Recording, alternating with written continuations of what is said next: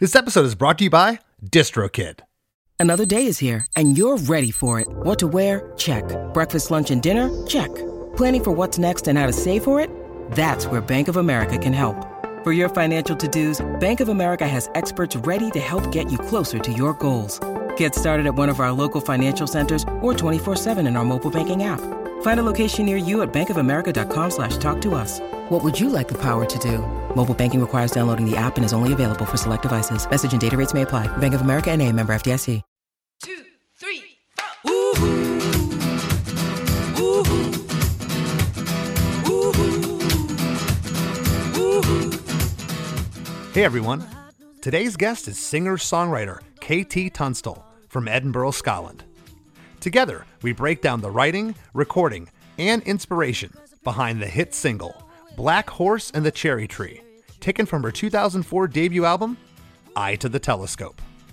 On first listen, one wouldn't necessarily think this is a blues song, but it's definitely rooted in the blues, in its stripped-down approach. KT had been using a loop pedal while playing out live solo, and when going in to make the record, she really wanted the recording to still have that stripped-down feel, albeit with a full band. She credits producer Steve Osborne with helping her achieve just this. And the lyrics? Wow. Talk about left field. I had absolutely no idea what this song was about, and the trip she takes us on with that is super cool.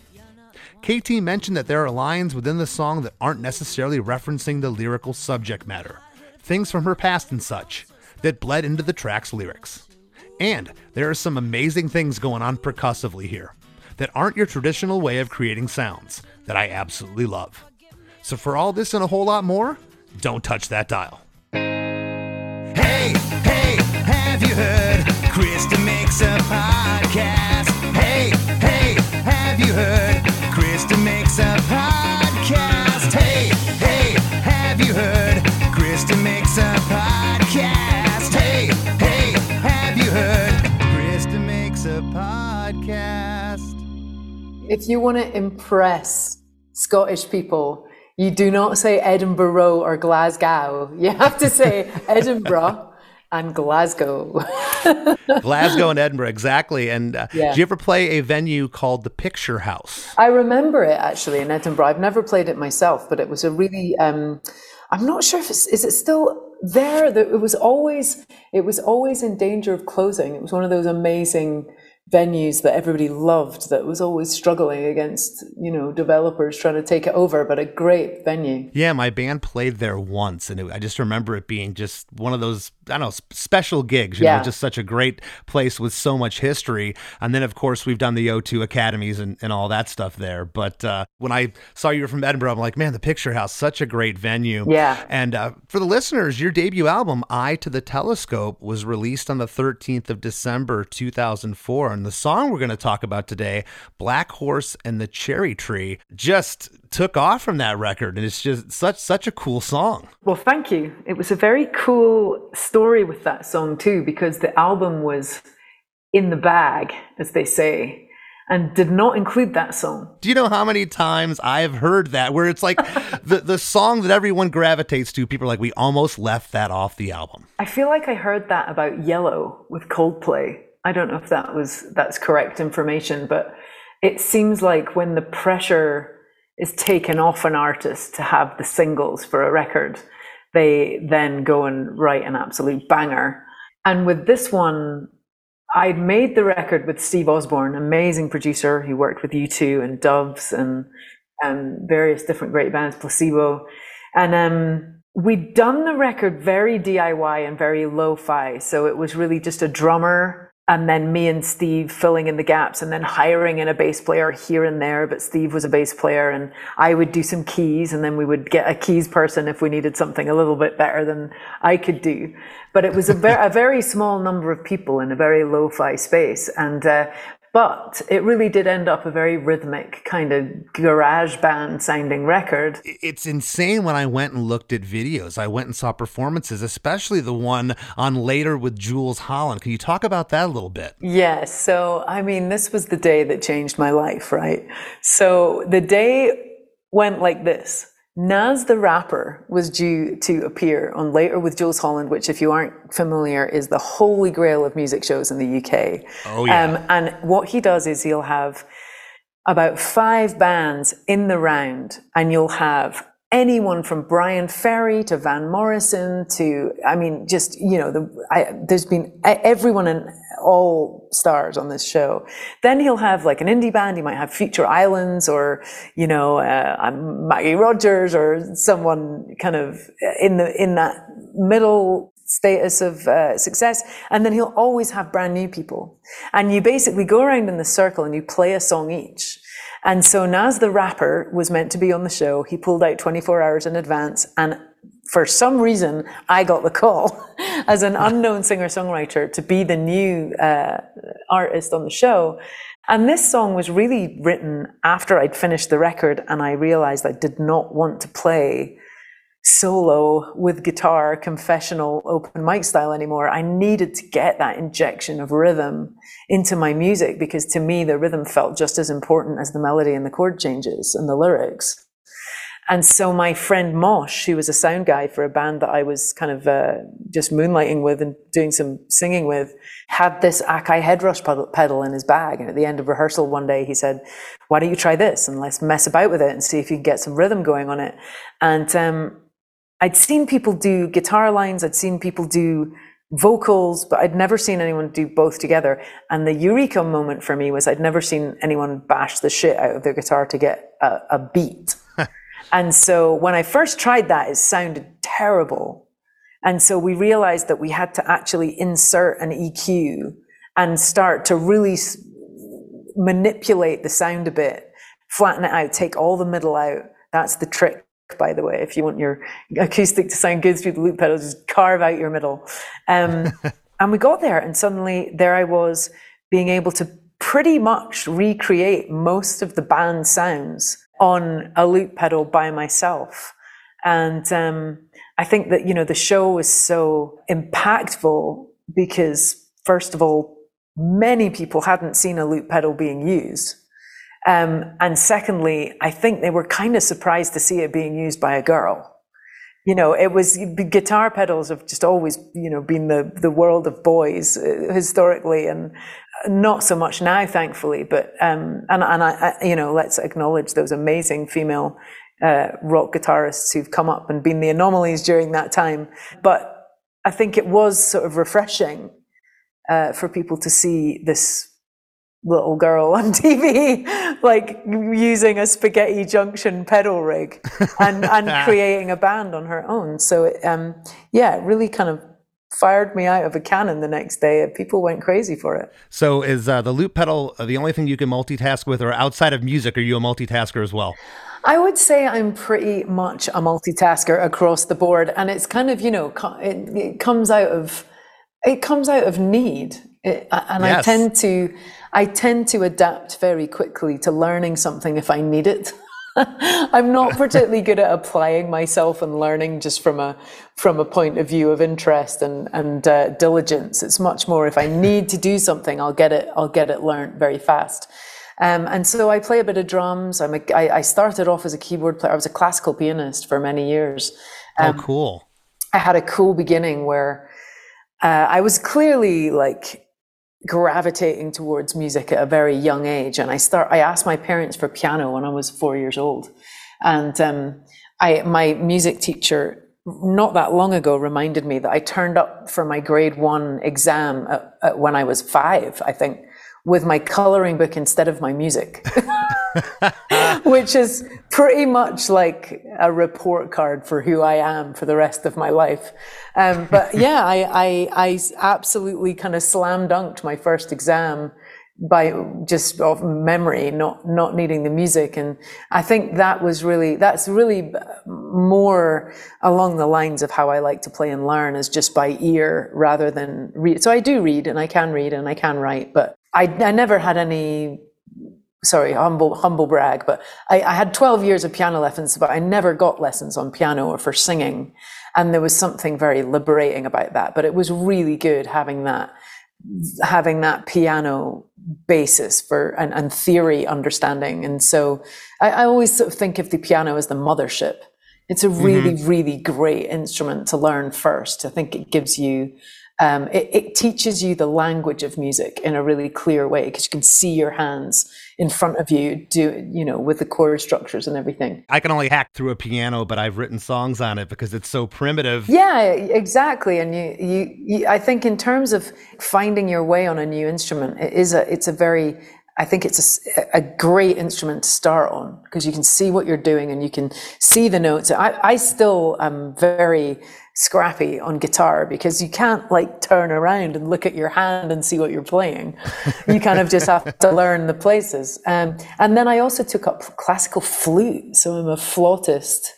And what else? I don't play anything in the violin family. You would never catch me managing any of that. But that's kind of the only thing I couldn't really get a decent tune out of. Well, that's awesome. So what were some of your influences? Because this song in particular, it doesn't sound Scottish to me. Your accent doesn't come across. It sounds like some American singers. I want to see who maybe your influences were, and if I was kind of in the ballpark. Well, I'll tell you where the stealth Scottish influence comes in that song, which is, if you grew up in England, the very bog standard beat that you hear is going to be a backbeat. It's all those great bands, Beatles, Kinks, even Rolling Stones, who were, very, very transatlantic sounding, but you would have a boom gat, and you would always have, that is the standard go-to beat of a song. And when it comes to Scotland and Ireland, we have such an intrinsic and powerful influx of Celtic music in our cultures, and we grew up listening to it. So when I grew up in elementary school, by I don't know, mid-November, you weren't doing phys ed anymore. You were doing Scottish country dance training. So all the kids were taught traditional Scottish country dance in kind of preparation for the Christmas party, where we would have a ceilidh, which is just a total riot. It's basically like Viking dancing. It's just amazing. But there's all these kind of different dances and moves that you learn as a kid. And I hope they still do that in schools. I don't know if they do in Scotland. But all of these tunes are a 4 to the floor pulse. It's doom, ticka, doom, ticka, doom, ticka, doom, ticka, doom. It's always 4 to the floor beats. And so the traditional music of where I grew up is more likely to be a full 4 to the floor beat than it is to be a backbeat. So with Black Horse, it was a very natural thing for me to do this full-on 4 to the floor pulse. That's probably more natural to me than a bar band beat, Sure. And so what was really interesting was that when I would take my songs to play with other musicians, they would usually defer to a backbeat, and it would just suddenly sound flat and boring when I play. So I played solo a lot, and I still play solo a lot, because I'm able to craft. And of course, if I play with musicians now, then I'm just like, play the 4 to the floor, dude. You can play the snare as much as you want, but let's go full on. But so that pulse, and then I got really into dance music when I was 14 or 15, like Left Field and DJ Shadow and Chemical Brothers. Which isn't much different from the traditional classics that you're talking about. Those dances that you were learning. Doom, doom, doom. That's your electronica beats. Yeah, exactly right. And the thing that was really fascinating to me was it made me feel the same way. And on my third record, I was really, really going into that. Like, I called it nature techno. And I was like, how come Left Field makes me feel the same as Eddie Cochran? When it's, these just pulsing beats.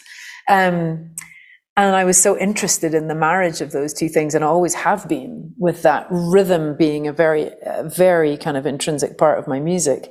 And so I didn't listen to music growing up. My parents didn't listen to music. My dad had like enough cassettes you could count on one hand. He had Tom Lehrer, who was like a Harvard mathematician turned Gilbert and Sullivan style satirist musician. Brilliant, brilliant guy, an amazing lyricist. Okay. He had a Billie Holiday cassette, who I now love, and at the time couldn't stand it because it sounded so weird to me.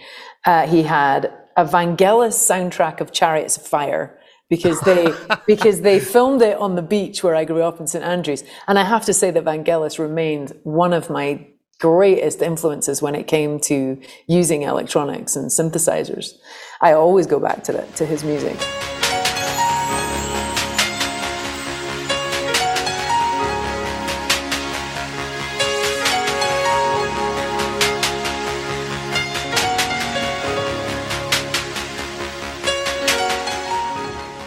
And what else did he have? Mozart and Beethoven. And that was kind of it.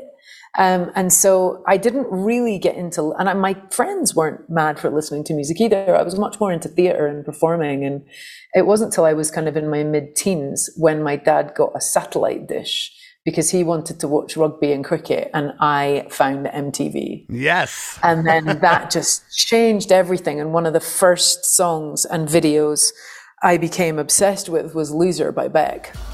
Yo, cut it. So,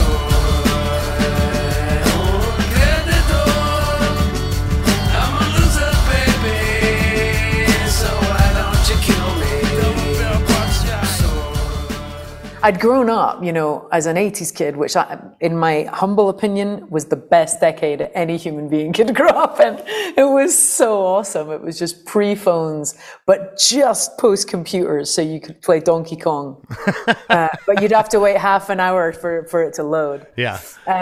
But, it was a wholesome decade to be a kid in, and it was just the most amazing movies and fantastic pop songs and pop singers, but I wasn't really aware of anything super cool at that time. I was into Adam, I loved Adam Ant and Kim Wilde and George Michael and Whitney Houston and Madonna, but really it wasn't till I got MTV and saw Loser by Beck. And I also loved that song Fool's Gold by the Stone Roses and got very into Stone Roses and just sort of discovered indie guys, basically. Well, again, the song, if I was, and I know traditional Scottish music, and this just, it has its own thing, but it doesn't sound like I would peg it for being Scottish. No, absolutely not. So the other major thing that happened was before, this is a little later on, around the time of writing this song and making the first record, I got very into old blues. So my first sort of love affair with a CD was Bone Machine by Tom Waits.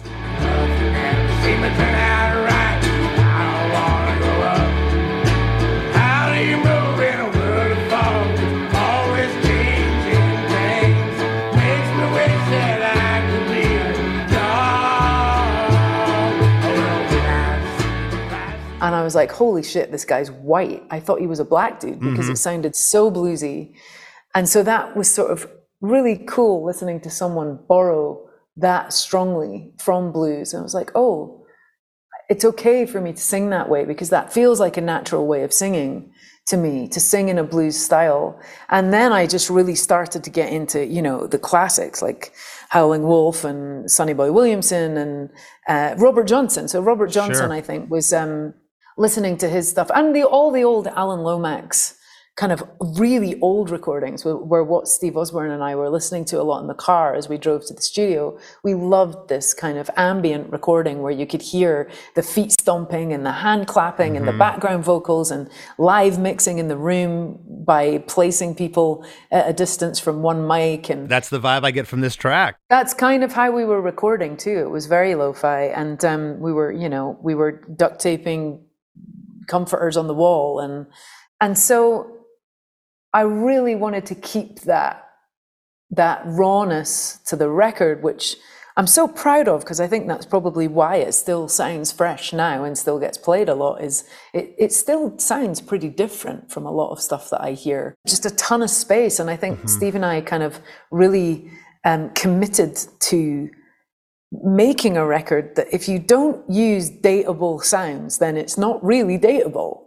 I guess you could be following a style that would really kind of put a flag in the sand of when you've recorded it. But blues is just that's the shoulders we stand on. Right. Well, as far as American singers, I had written down two, and I don't know if you were a fan or not. What I'm hearing in here, and especially with your rasp, you got such a great raspy bluesy voice, but I'm hearing Melissa Etheridge and Bonnie Raitt. Oh, Well, thank you so much. Okay. And I actually didn't discover Melissa's music until a bit later on, and I've been extremely lucky in the last year or two to play with her and perform at her amazing getaway concerts. And she is incredible. I'm always cautious when I tell, artists or guests. I don't want it's not a rip off of these artists at all. But there's an influence I heard, and I'm glad you said it was. I thought I was in the ballpark. It's a huge compliment. Yes, a huge compliment. But it was quite a discovery to hear her, because, as I said, I didn't hear her until later on in my own career. I didn't know her music well. It's just that British American thing that sometimes it takes a minute to find stuff if it's not come across. Absolutely. And real quick, you talked about Steve Osborne. I noticed that Andy Green and Martin Tarif are also credited as producers. Did they produce this track, or was this track Steve? This was Steve Osborne. So Andy, the whole, it was so interesting because I was very green behind the ears in terms of this process, and I had it was very, very difficult working with my record label, because they seemed to think that it would be helpful for them to just deal with shit and not tell me what they were doing. And so I wasn't even told who was mixing the record. I didn't know where the masters had gone. It was really discombobulating and actually very challenging for me at the time, because I'd spent 10 years trying to be an independent musician. I didn't really want to sign a record deal. And not to say that I'm sorry that I did, because it was a very successful record, but it was definitely tough. The type of musician I am was never gonna sit particularly easy with the record business, So I remember with that song, it was just Steve, myself, and a drummer, I believe. I'm trying to jog my memory, because I know that Andy did some production on Other Side of the World. I don't know if it says in the credits or not. I can't remember off the top of my head. Well, I'm definitely gonna jog your memory on some things here. So. Yeah, the really cool thing was that I played the song for my label boss, and then the talent scouts for Jools Holland were coming around to the rehearsal because they'd heard about the record coming out, and my label boss told me to play them Black Horse, which wasn't on the record, and I was thinking, I've got a single for the next album already, and he said play them that one, and I was like, but it's not on the album. He said, trust me, just play them that one. And I did. And then when I got the call to do the show, because Nas the rapper pulled out at the last minute, not the most obvious replacement, an unknown folk singer from Scotland, my label boss said, play that song. And I just thought it was crazy because we didn't have a recording of it. And so I went ahead and played it. And of course, it just went nuts. And we had to rush release the record with a recording of it. So the first 10,000 copies of Eye to the Telescope have the audio from the TV show on it. Well, my heart knows it better than I know myself, so I'm gonna let it do all the talking. I came across a place in the middle. We're going to jump into this song right now, KT. It's 2 minutes and 51 seconds. The intro, it's cool. It's just you saying 2, 3, 4. There's a cool slap echo on the vocal here. There's a single clap on 2, and there's 2 claps when you say 4. It's a 4-bar intro, and there's kind of the signature hook of the song is this woo-hoo vocal that happens 4 times. One vocal's panned off to the left, and the higher harmony of that is panned off right. 2, 3, 4. Woo-hoo. Woo-hoo. Woo-hoo. Woo-hoo. I'm hearing what I think is kick drum here, acoustic guitar, pretty much up the middle, a little panned left. And is that a tambourine running through this song, or is it a triangle or something? I can't really tell. I'm trying to think. It's hard to remember exactly what we did. We were, I think, trying to emulate the vibe of the loop pedal, because that was what people were loving so much about the song. So we may have, I know when Suddenly I See Another Song, we looped a cajon on that track to give it that rhythm. So I think what we definitely did was we looped some drum hardware percussion. Mm-hmm. So you can hear that tick, tick, tick, tick. Yes. And I think that's what you're talking about. Yes. That is just drumsticks on the rims. Right. Okay. It's actually not just the rims, it's actually on the drum stands. So the drummer was basically playing everything but the drums on a drum kit, the rims, the stands. And the stands are the high notes that I'm hearing that almost sound like a tambourine with the delay or whatever's on them. That's awesome. That is cool. Yeah, so it was basically playing drum stands. That is great. I love stuff like that. I love when it's like, we tried a tambourine, we just couldn't get the vibe, and all of a sudden my drummer started beating on the drum stand, and voila, we have the basis for our track. I think the rule of thumb to making raw, kind of realer and more unique sounding stuff is to limit what you can use and get creative with it, rather than just adding and adding and adding, and this plugin and that plugin and this piece of gear and this instrument. Like, keep it cheap and look around the room for something you can hit with a stick. Well, my heart knows it better than I know myself, so I'm gonna let it do all the talking. Ooh, ooh. I came across a place in the middle of nowhere with a big black horse and a cherry tree. Ooh. I felt a little fear upon my back. I said, don't look back, just keep on walking. Ooh. Ooh. But the big black horse said, look this way. He said, hey, that day, will you marry me? Ooh. Ooh. But I said no. Well, my heart knows me better than I know myself, so I'm going to let it do all the talking. Woohoo, woohoo. I came across a place in the middle of nowhere with a big black horse and a cherry tree. Woohoo, woohoo. I felt a little fear upon my back. I said, don't look back, just keep on walking. Woohoo, woohoo. Well, the big black horse said, look this way. He said, hey, lady, will you marry me? And you get those woohoos one last time before chorus one. What's happening here? So it's partly kind of hilarious because part of me wants to say I have no fucking idea what this song is about. It was a complete exercise in automatic writing. So because I was writing the song, learning how to use the pedal, I was literally thinking to myself, is there a way of singing a song that feels like a blues number that I can put some backing vocals in that melodically I can have running all the way through, but I can still change chords? That's the hard thing about putting melodic stuff in a loop pedal. You're very limited with what chord changes you can make because the notes aren't going to match, right? Mm-hmm.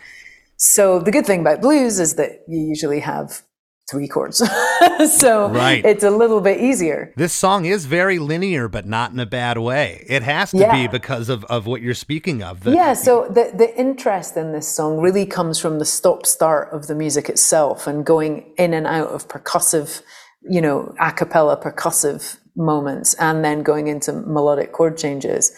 So the lyrics were really, that classic Robert Johnson blues man, Devil at the Crossroads.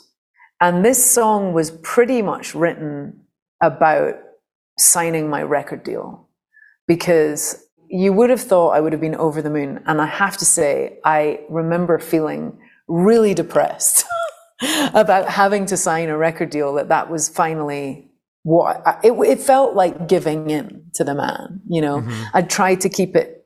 I'd come out of a very kind of anarchic punk folk scene in Fife, where I grew up in Scotland, where they were very anti-record industry and doing it themselves and busking on the street, and I loved that culture of freedom and really not having any other cooks in the kitchen but yourself, So I was extremely apprehensive, whilst also excited about signing a record deal, but I felt very torn about signing my name on that line and taking the money, and because I knew that you pay again and again after taking that money. So the record man saying, "Hey, lady, will you marry me? Will you be part of this?" So let's say that the record label is the Black Horse, and the way of absolute freedom was the Cherry Tree. That's cool. And in the song I say no, but actually in reality I said yes. Suddenly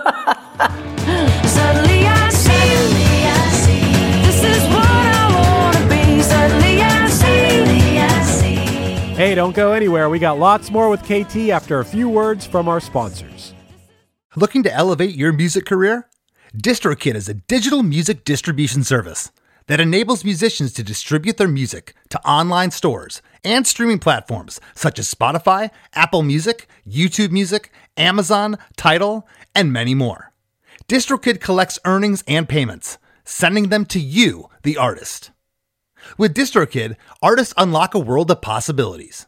From easily paying collaborators with splits, to securing your music with DistroLock, DistroKid covers all bases. Plus, you can promote your releases with Hyperfollow and create eye-catching visuals with the Spotify Canvas generator, all for free. But that's not all. Introducing the DistroKid app, now available on iOS and Android. Artists can manage their releases, view streaming stats, and withdraw earnings, all from the palm of their hand. And for those looking to perfect their sound, check out Mixia. With its simple interface and customizable mastering options, artists can make their music sound polished and professional within minutes. And don't forget about Instant Share, DistroKid's newest feature. Share large files securely with collaborators, producers, and more, ensuring your music streams at the highest quality. Ready to take your music to the next level? Download the DistroKid app and explore their suite of tools today. Plus, listeners can enjoy 30% off their first year by visiting distrokid.com/VIP/demakes. That's distrokid.com/VIP/demakes. Do you like to laugh, geek out on music, and learn all about that band or artist who had that one song back in the day, but then seemed to fall off the face of the earth? If so, you need to subscribe to One Hit Thunder. Together with an array of interesting and hilarious guests, we do a weekly dive into one-hit wonders like Eiffel 65's Blue, Krayshawn's Gucci Gucci, EMF's Unbelievable, Delamitri's Roll to Me, Los Del Rio's Macarena, Musical Youth's Pass the Dutchie, and even Patrick Swayze's She's Like the Wind. So are you subscribed to One Hit Thunder or what? As Des'ree would say, you gotta be. And as K7 would encourage, you gotta come baby come and join in on the fun of the One Hit Thunder podcast. Come, baby, come, baby, baby, come, come. Come, baby, come, baby, baby, come. Suddenly I see why the hell it means so much to me. And now, back to the show. Well, there's a lot going on here. You know, I mentioned the term linear earlier, and again, not in a bad way at all, but I love how the instrumentation you made mention a moment ago comes in and out here. So verse 1 here, the guitars go away. It's just that, what I'm calling the tambourine, but it's that high stick on the metal stand. There's the kick drum here, and then there's now a hi-hat panned off to the right. There's no acoustics for the first two lines. When the woohoos come in halfway through, the acoustics come back in, and those woohoos are also harmonized just like the intro, pan left and pan right. The second half of this verse, the tambourine, triangle, stick noise, the hi-hat is panned off right. The acoustics come in on Cherry Tree, and the woohoos are harmonized. I love the back half of verse 1 here. It's the same music pattern, but it almost sounds panned off left. And KT, you're going to have to help me out here. I can't tell if these are like electronic drum fills panned off, or it's you kind of scraping the pick across the strings. When the big black car said, look this way, he said, hey, that day will you marry me? But I said, no. Oh yeah, there was 100% zero electronic about this song. So when I play with the loop pedal, I use my dampened strings as percussion. So the first thing I do is I beat the guitar like a drum to get the beat, and then to get that percussive stuff, I dampen all the strings with my left hand and just use the pick to get a percussive scraping sound. So you get that. It's awesome, and you can really hear it later in the song. This is also a kind of more upbeat version of Woke Up This Morning, right? Woke up this morning, there's no music. There's music in between. It is a lot like. So it's a blues trick, right, of blues writing, that you have this riff and then you have some lyrics without the music, and then you have the riff. I love the palm muting thing you're doing there with the percussiveness, because again, it really does sound like those 80s electronic drums panned off left. I absolutely love that. I also like here on the woohoo on the second half, there's one hi-hat hit panned off left. It's the only time in the song that happens. Big black horse and a cherry tree. And just those little flourishes are so cool to me. I'm a big fan of not repeating everything. Yeah. And so there's definitely some songs too with backing vocals where I don't use the same arrangement in verse 2 as I do as verse 1. And I love keeping it a bit unexpected and having these moments and allowing musicians to be a bit more creative than stuck in a absolutely repeating pattern. And while we didn't use electronics, we did play around with effects on this song. So as you said, you hear that slap back delay on the vocal as I count in, and then there's some really cool delay stuff in the middle 8, which we'll get to, but we definitely played around a little bit with some stuff on the drums too. Yeah, no, it's great. And I like the line here, well, the big black horse that looked this way, he said, hey lady, will you marry me? It sounds right there that those vocals get double tracked. Yeah, that's very possible. Being a Beck fan, it's always been a favorite trick of mine because that's completely signature. Beck is always doubling his vocals, and some people really don't like it. Some people find that it can take away intimacy a little bit, you know, when you're hearing. It sounds it makes it sound slightly processed, the voice. But I just think for me, it links the music to. A lot of the stuff that I love, you know, Elliott Smith did it a lot as well, the double vocal, and there's a vibe to it. It's quite an indie trick. Oh no, the way you use it here is brilliant. I love it.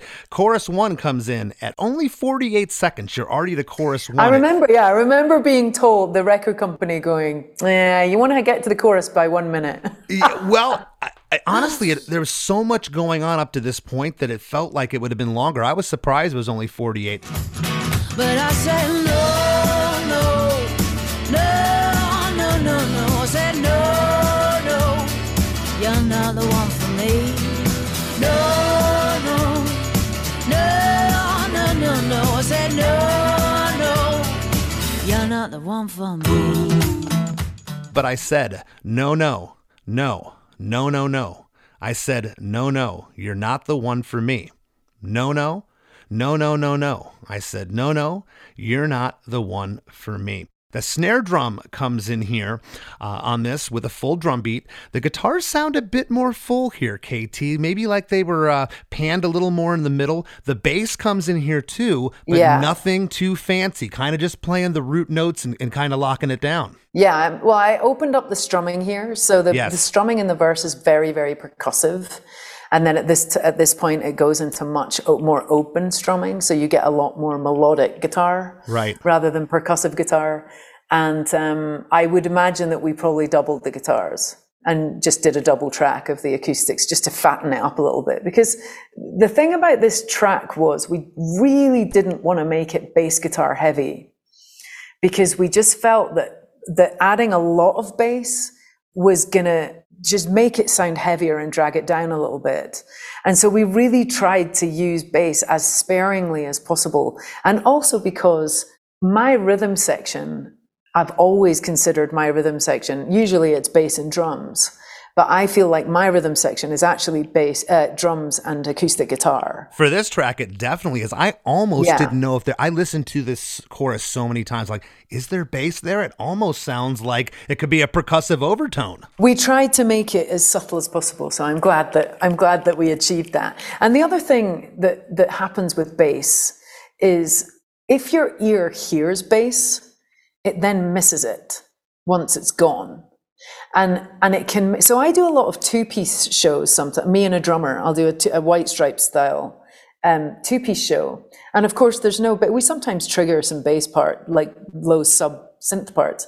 But it's so interesting that if you don't introduce bass, the ear kind of does that thing that the eyes do, which it fills the space without needing to hear all of that stuff. You know, it's amazing, because a song that hugely influenced me, which I love, is Blister in the Sun by the Violent Femmes. Oh yeah. So I heard that when I was over doing my senior year of high school in America, and I was introduced to Blister in the Sun. And another song that's similar to that is is a Cure song. I think it might be Friday I'm in Love, something like that. But it's two songs that you remember being big, fat, full songs. And then you go back and listen to it, and Blister in the Sun hardly has a kick drum. I don't even know if it has a kick drum, but it doesn't. I mean, it's got almost no bass. It's like there's no bottom end. Let me go on, like I glister in the sun. Let me go on, big hands, I know you're the one. Body and beat. Same with the Cure track. I remember going back and whoa, this is like frequency-wise, this is actually a very limited, narrow sounding song, but your body feels the song so much that you kind of fill in the gaps.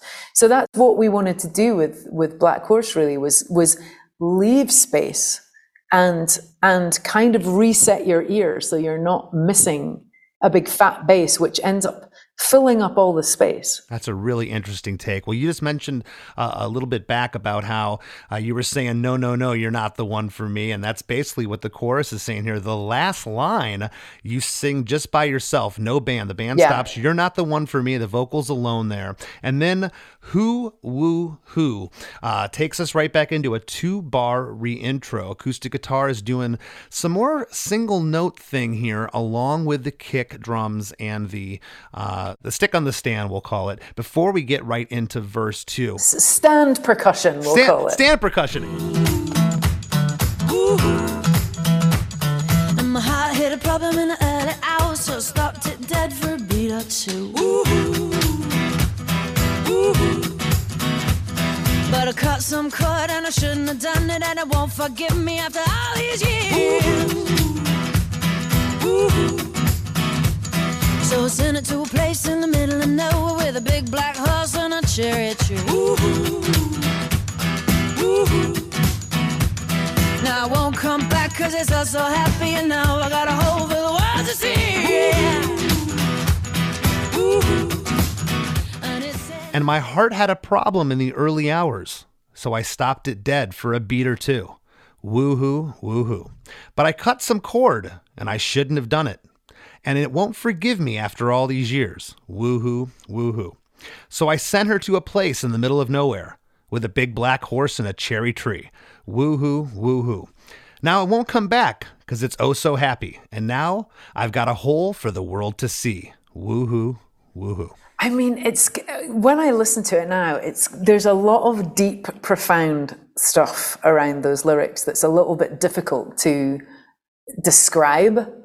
But the heart hit a problem thing was, I had a heart murmur when I was born.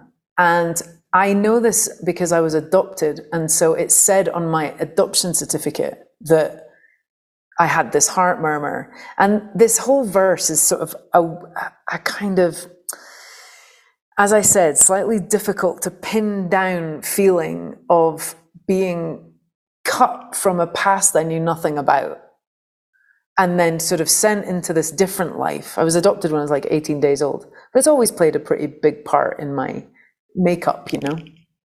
And I'm not totally sure what the cut some chord thing is about. It's, I guess, to do with that period of time of signing the deal and maybe feeling like I wasn't completely, truly following my true heart. And I think I felt very torn, as I said, and discombobulated about being in this situation where I was kind of feeling like I was partly working for someone, which I was desperately trying to avoid.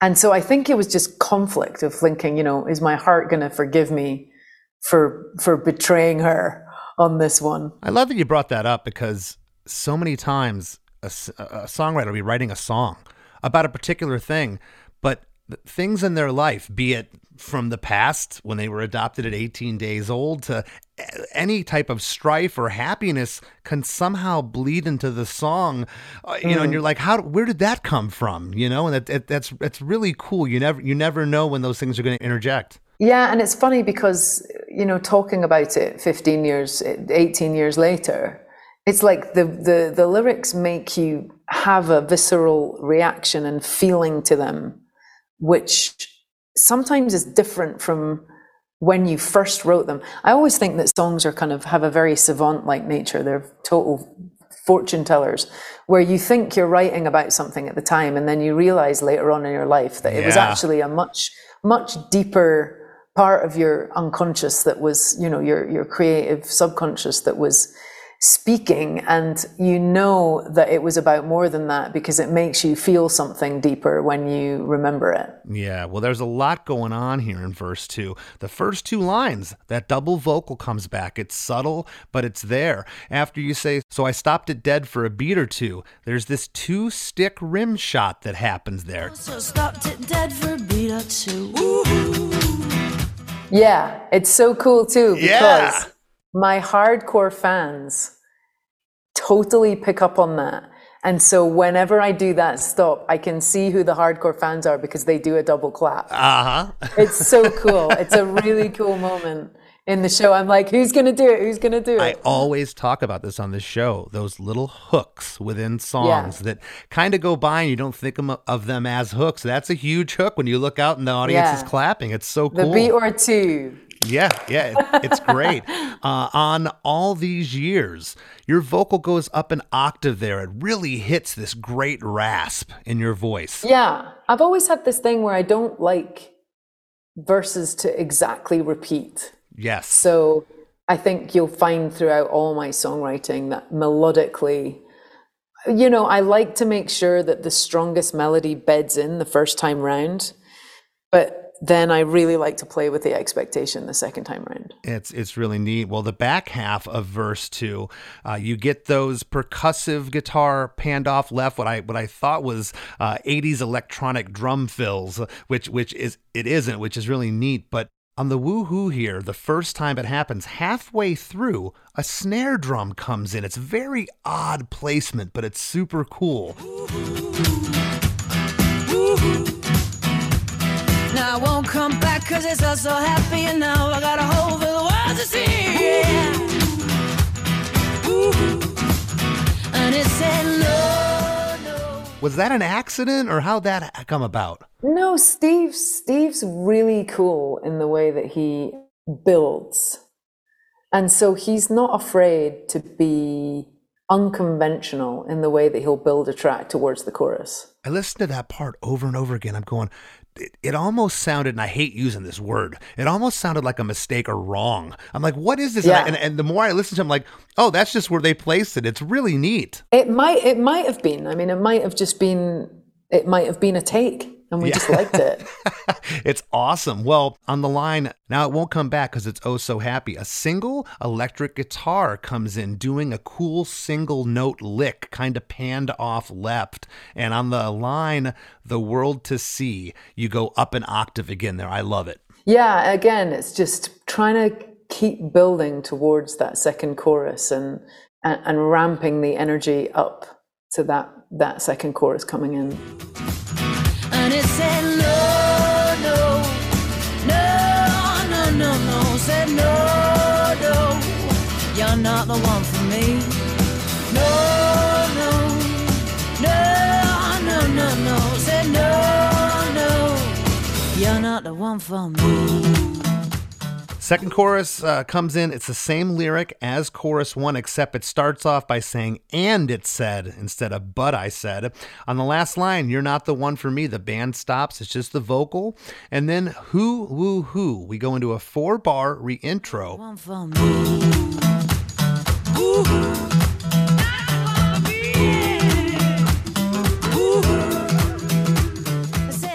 Halfway through, you say, not the one for me, yeah. And it's like a filtered vocal, slightly off left. It's a cool, again, another feature in the song that only happens that one time, but it's a great little flourish. Then it's followed by another who, woo, who. The guitars are doing that single note thing again. And I wrote in my notes, this part just feels good. Yeah, another thing that we did with that first record was we were extremely lean, sparing and discerning about what went on a song. So if it wasn't absolutely necessary, it was in the garbage. So there is no fat, basically. on that record. It's so simple in terms of its arrangements, because what we really wanted was for when you listen to this album to be able to imagine a person playing that thing, that there isn't a sound coming from somewhere, ethereal, where you don't know what it's on or who's playing it. It's just like, oh, the drummer's playing that. Oh, the guitarist is playing that. And oh, there's someone clapping in the corner. We wanted to make you feel like you were in the kitchen while we're playing this song. I just got goosebumps. You took the words out. You took the words out of my mouth, because that's why it translates so well when you do it just by yourself. Because even though this is full band, it still has that personal thing to it that when you go, it's just as magical as the recording. You can't get that with a lot of songs. They just don't translate. Right. They don't translate the singer-songwriter on a bar stool somewhere. I'm a huge Carole King fan, and I consider Tapestry, my songwriting Bible. Mm-hmm. And I think that she does that so beautifully on that record, where you're hearing humans. You're not hearing recordings. You're hearing, you're hearing people expressing. And I think that's what we were inspired by. Oh yeah, some of those 60s Motown records and things, they were just those happy mistakes. They're in the studio and someone's, after a take, they say, I don't know, I could have played that better, and the producer's going, no, there's something magic that happened on that take. We're not doing that again, and that's exactly. It's so cool. Well, the middle 8 here, which we also call the bridge. I say, no,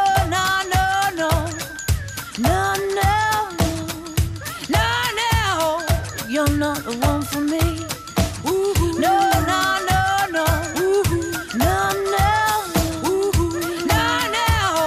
You're not the one for me. I said, no. No. You're not the one for me. Woohoo. No. Woohoo. No. Woohoo. No. You're not the one for me. So lyrically, interesting stuff, huh? Well, no, I was just going to say, sometimes you don't need more information. It's interesting. The bridge isn't that different than what's going on in the chorus, but it works brilliantly here where you went with it. There's just also some cool looping aspects where we've got some like do do do do do do, and then a little harmony to that going on as well. And so it's really just a breather. Sometimes a bridge is just a break from lyrics and slightly more complex arrangement to just reset you to enjoy the final chorus. And really, in a song like this, the bridge is there to provide, I think, some just great rhythmic energy, where it's kind of like a breakdown dance party, take your shoes off, and then, get back into singing once the chorus comes in. So it's really just a kind of a little percussive journey into breakdown before the chorus comes in again. Well, this part's great, and I got some stuff I want to talk about. The woos here, it's interesting. They're panned off left, and it's just the melody. There's no harmony here. Was that discussed in the studio, and why wasn't there a harmony put on those? Yeah, it's about, a breakdown in a song is about stripping back. So it's about taking whatever you can out to thin the track out to the kind of the more driving percussive elements. So a lot of songs that you'll hear that have breakdowns do that. It's just like, what's the bit of this song that makes you dance the most? And then you strip it back, and then you can, you're basically giving yourself space to slam back in to finish the song. Well, that kick drum's still here. That stick percussion, acoustic guitar, slightly pan left. Oh, and I should say as well, we did record the bass drum with a beater, not with a kick pedal. So we used a really big fur beater. Which makes complete sense, because I almost thought that your palm was hitting an acoustic guitar and you delayed that or reverbed that and looped it. It almost sounds like that. Yeah, it was a big bass drum. It was a bigger than normal bass drum skin. And so it sounds kind of like a marching band bass drum. Yeah, no, it's cool. And then that muted strumming, that percussive thing is really evident here. I think I mentioned that earlier. It doesn't sound like those electronic drums here at all. You can really tell what it is. And maybe when it was mixed, maybe some of that delay was pulled off here, so it was a little more immediate. Yeah, I'm sure. Yeah, Yeah. you would definitely want to go drier at this point. Yeah, and I think that's great. And then last thing here, one of the coolest parts is this high guitar delay. It's like swirling between the left and right speakers. The only way I can describe it, it kind of sounds like seagulls. You're not the one for me. Ooh, no, no, no, no. Ooh, no, no. No, no. You're not. I can't remember that, so I'll have to go back and listen. But Yeah. I know that like Steve and I were both big fans of like rotor cabinet Oh, delays. yeah. So I wonder if we did something like that on it. It's really awesome. And then the big surprise was the last chorus of this song, which really, it's almost like a verse mixed with a chorus, because you're still getting those no's in there from chorus 1 and chorus 2, but they're tucked behind the lead vocal. You're not the one for me. Big black holes and a cherry tree. I can't quite get that 'cause my heart forsaken me. Yeah, yeah, yeah. Big black holes and a cherry tree.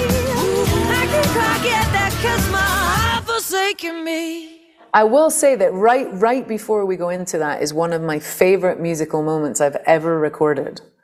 And that is the open hi-hat break going back into the last chorus, which goes, doom, tsh, da, tsh. Yes. And is that with the hand claps? Yeah, you're not the one for, doom, tsh, da, tsh. And it's actually like a real disco style break. And it's not what you would expect. You would expect like a rat-da-da-ba-dum-dum. Yeah. And it's this pure 70s disco hat break going back into the chorus. And I love when I'm playing with the drummer, when we play that break back into the last chorus. It's awesome. It is, and there's some hand claps that happen there in that part you're talking about, and then we get here to, like I said, it's like a verse mixed with a chorus. I love how they interweave, and I'm gonna read these lyrics and have you set them up. A big black horse and a cherry tree. I can't quite get there 'cause my heart's forsaken me. Yeah, woohoo. Big black horse and a cherry tree. I can't quite get there 'cause my heart's forsaken me. There's another woohoo on that last line. The band stops on Heart's Forsaken Me. And it sounds like here, KT, that low notes of a B3 organ panned off to the right come in, doing this cool new little melody. Cause my heart forsaken me, yeah, yeah, yeah. Yeah, that's possible. I would have to listen to it, but that It's is that awesome. the first time that happened? That's the first time it happens. The only time I hear it. That's cool. Yeah. Well, I will definitely go back and check that out. It is really cool. We were definitely just reaching around the corners of the studio for whatever was available. So I think, it's the other thing is that Steve and I have really enjoyed drama in songs. And so, you don't get a more dramatic ending than a dead stop with the vocal left on its own. That's like classic drama, song stop. I'll tell you what else I like about that is the vocal alone here. The band stops on the word hearts and you say forsaken me alone. That's how the song ends. It's really personal, but it's not a super dry vocal. There's still like this slap echo on it slightly that gives it like, it's very vibey. It's great. Yeah, well, it's that Lennon, signature Lennon hard slapback reverb, which A, makes you sound really cool, but B, can't help but give a retro vibe to what you're doing. And I think that it just links it stylistically to that older blues and rock material from the 60s and earlier.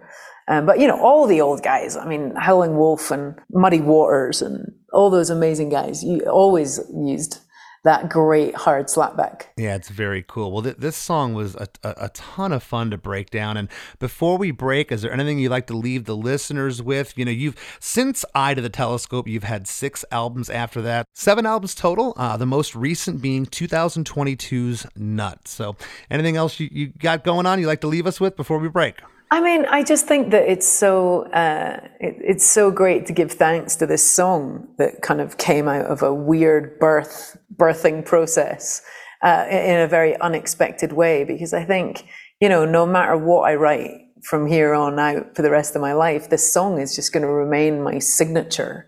It's like, this is how I sign my name sonically, is this song. And it's, and I'm just so, I'm so proud of it when I walk through CVS and it's playing on the sound system, because not only am I, delighted that it's still getting played and people still enjoy it, but it sounds so different from everything else that's on their sound system.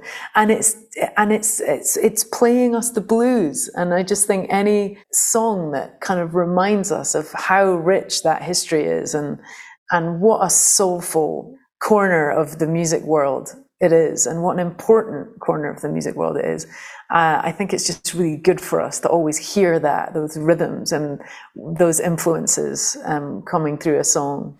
That's awesome. Well, that's very refreshing to hear. A lot of artists, they will listen to my new stuff and they don't appreciate where they came from. It's like you appreciate that this song is still, as you say, played in CVS and it's your signature song. Yeah. And I still love playing it too. I really enjoy playing it. And because I use the loop pedal, it's actually still challenging because I have to get it right every time I play it. And for the listeners out there, I don't play with the loop pedal because it's too hard. So Katie, it's really difficult. Yes.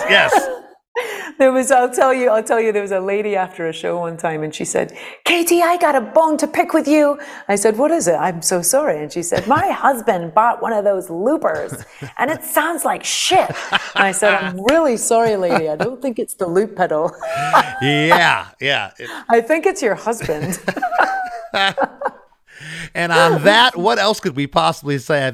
I think we're going to end there. Thank you so much for sitting in today. Pleasure. It was great fun. I'm going to go back and listen to it again now. Yeah, you got to go listen to that B3 at the end. I swear it's For there. sure. I swear I'm not hearing things. Why do you go blind each time you look at yourself? Everybody can see that you've got private eyes. Fall into the arms of being somebody else. Anybody can see that you've got beautiful private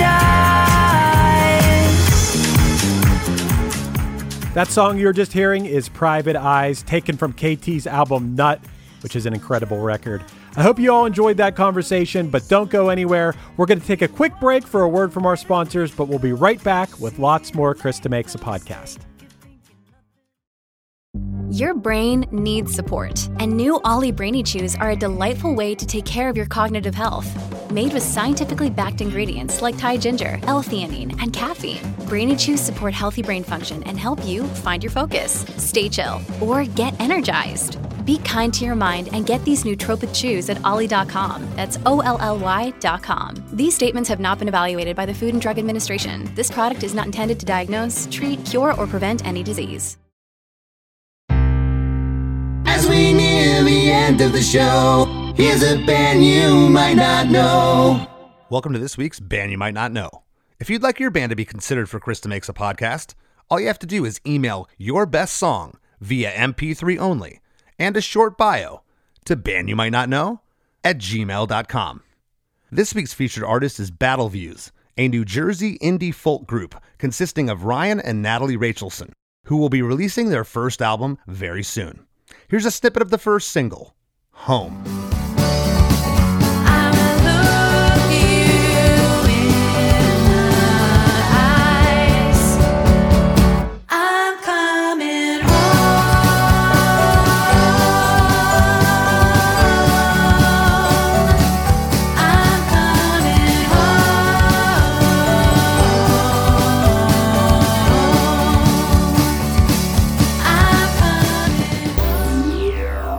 The Wrap with Chris and Chris.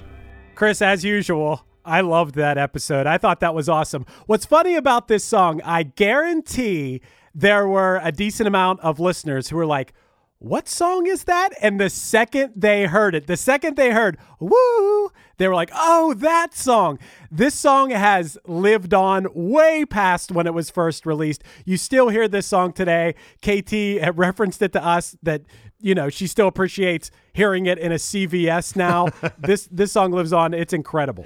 Yeah, when this thing popped in the UK, Less Than Jake was over there a lot during this time period, and this song was everywhere. It was in malls and taxis, at venues, at bars, restaurants. It was literally everywhere. This song really exhibits the power of the loop pedal. Is this the first loop pedal centric song that we've talked about on this show? I think so. I know we've discussed looping and things, but I don't know if we talked specifically about a loop pedal. But yeah, we talked about it at the end, KT and I, about how I think that's why this song translates so well when she goes just by herself and she can get those sounds pretty close to what happened, you know. And like I said, go watch. For the listeners, go watch her live videos of this. It is awesome. It's so cool how she's going back and forth. That's why I was joking with her about, do you multitask outside of music?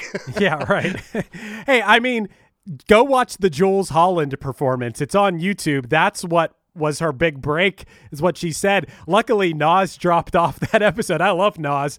And she told us after we were done recording, I have to mention this, that when she was on Jules Holland, the other people that were with her were Anita Baker, Jackson Brown, and The Cure, which is, what a lineup. That show is incredible. I showed her after. I have a DVD of all Björk's performances on Jules Holland. That would be like the ultimate, I mean, especially in the UK, the ultimate, I don't know, place to play music, you know, to get your music out to the world. And you want to talk about vulnerable. When you watch her, you can see that because this Jules Holland is like, you know, the biggest shows that we have here in the States, the nighttime shows. It's as big as you could have gotten back then in the UK. And you can tell she's scared. I can just see her and she's like, this is my moment. I better shine. And she killed it. She killed it. She did kill it. And she mentioned how for a lot of people, it was the first time they saw someone playing with the loop pedal. And I still remember my friend Greg was one of the first people I knew who was really good with the loop pedal. And it's amazing because one person can sound like an entire band, you know, Yeah. But there's a real art to it. She mentioned how she inspired so many people to buy loop pedals. And if you're not good with it, or you're just not good in general, that loop pedal isn't going to magically make you good. Like, you have to be, it is a true art to be able to create music with that pedal. Yeah, I have one and I've messed with it and I can do a couple things here or there, but no, it's not my forte. And what she does with it is absolutely fantastic. I love that she talked about producer Steve Osborne and how, you know, he wanted to kind of keep it basic, which goes back to the blues. You know, on paper, this doesn't really strike you as like, oh, this is a blues song, but it's rooted in that. And it's just rooted in that realism. And, you know, there's not a ton of stuff going on in this song production wise, but yet there is. I know that sounds contradictive, but I just love the production and what they did here. Yeah, it sounds perfect. It sounds like you're in the room with her playing it. Like you said, that's why it has stood the test of time. That's why it's timeless. You know, it doesn't sound, you know, overproduced or anything, or sound like of a time. If this song came out right now, it'd be a hit right now, right? I mean, what is there to stop it from being? It will always sound good. I thought it was really cool when she got into talking about her lyrics. She talked about how there's these parts of your subconscious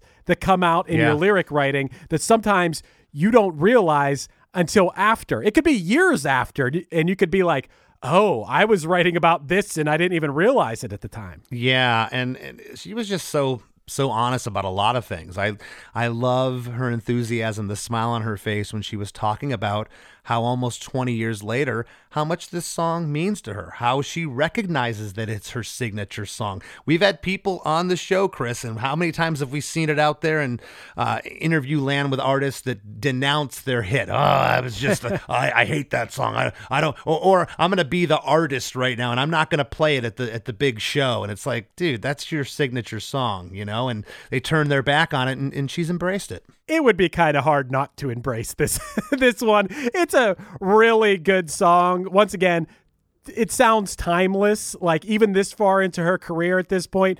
I'm sure she'd still be psyched if she wrote this song. Whereas, I don't know, I have songs from early in my music career where people like them and I understand what they like about them. And I'm kind of like, our presentation on that song or just our musical proficiency on that song or the recording of it sounds dated. But I think it probably helps when you have something that sounds this awesome this many years later. Absolutely. And I love the fact that she just got signed to a major record deal. And here's a song that she was writing about that experience and how she just, it felt right in one sense, but it felt so wrong in another sense. She was conflicted about it, and it bled into the lyrics with those other life influences. She talked about how she was adopted at 18 days old and subconsciously how a couple of those lyrics got into this song. So really cool how this thing got put together. Yeah, for sure. I also love that she talked about not having a lot of musical influence from her parents, Yeah. And I kind of related to that a little bit. My parents listened to some music, but they weren't like big music heads. But I do love that she dropped the Vangelis influence, the Chariots of Fire guy, Yes. By the way, R.I.P. He passed away. I think it was in 2022 or 2021. Passed away in recent years, but I think that was a pretty cool influence because she talked about how like his use of synths was inspirational, which, yeah. And I love that she talked about those songs, which, hey, I'm a bass player, so I don't know. I don't know if I love talking about this, but it is true. Songs like Blister in the Sun, where there isn't that low end and you don't even notice that it's not there. If it's not introduced, it sounds full even without so much of the bass. Yeah, for sure. It's that stripped down thing where if it's there, you're gonna notice it. It might take over the other parts of the song, but if it's not there and you don't miss it, you don't miss it. It's just not there, and it's something we really haven't talked about too much on the show. But I'll tell you something we have talked about a lot on the show, Chris. I thought you were gonna say, but there is something that you shouldn't miss. What have we talked? What have we talked about umpteen times? Yeah, I know. People are probably sick of us talking about it, but if you're not a member of our supporting cast, which you can sign up for at chrisdemakes.com, I don't know. What are you waiting for? You get a bonus episode of our After Party podcast every week, plus a giant back catalog of the episodes. It's a whole entire podcast that we do. Do you know we have a second podcast, Chris? It's called The After Party, and for a few bucks a month, you can support the podcast and get a lot of bonus episodes. So chrisdemakes.com. It's where you can go if you want to be part of the After Party. That's right, and we'd love to have you. We'd also love to have you in our Facebook group, the Krista Makes a Podcast Facebook group, with over 4,500 members. That's a lot of people. All active members, great discussions in there. It's a lot of fun, and I'm still writing those custom songs and jingles for you or that special someone or for your business or whatever you have in mind. Hit me up for info at chrisdemakes@gmail.com. I'd love to write a song for you or that special someone. And I want to thank this week's guest, KT Tunstall, for sitting in with us, and we'll see you next week. It is Ryan here, and I have a question for you. What do you do when you win? Like, are you a fist pumper, a woohooer, a hand clapper, a high fiver? I kind of like the high five, but if you want to hone in on those winning moves, check out Chumba Casino. At ChumbaCasino.com, choose from hundreds of social casino-style games for your chance to redeem serious cash prizes. There are new game releases weekly, plus free daily bonuses, so don't wait. Start having the most fun ever at ChumbaCasino.com. No purchase necessary. VGW Group. Void where prohibited by law. See terms and conditions. 18+. What's up, everybody? I am Finn McKenty, host of the Punk Rock MBA podcast, part of the Sound Talent Media Podcast Network. My podcast is all about doing what you love for a living, and every week I sit down and talk to people who have done exactly that. For example, musicians like Tommy from Between the Buried and Me, Matt from Periphery, Lil Lotus and Shinigami, among many others, photographers, artists, designers, YouTubers like Glenn Fricker and Sarah Dici, and I unpack exactly how they got to where they are today with the goal of helping you do the same. So if that sounds cool, you can listen and subscribe at soundtalentmedia.com, and I'll see you there.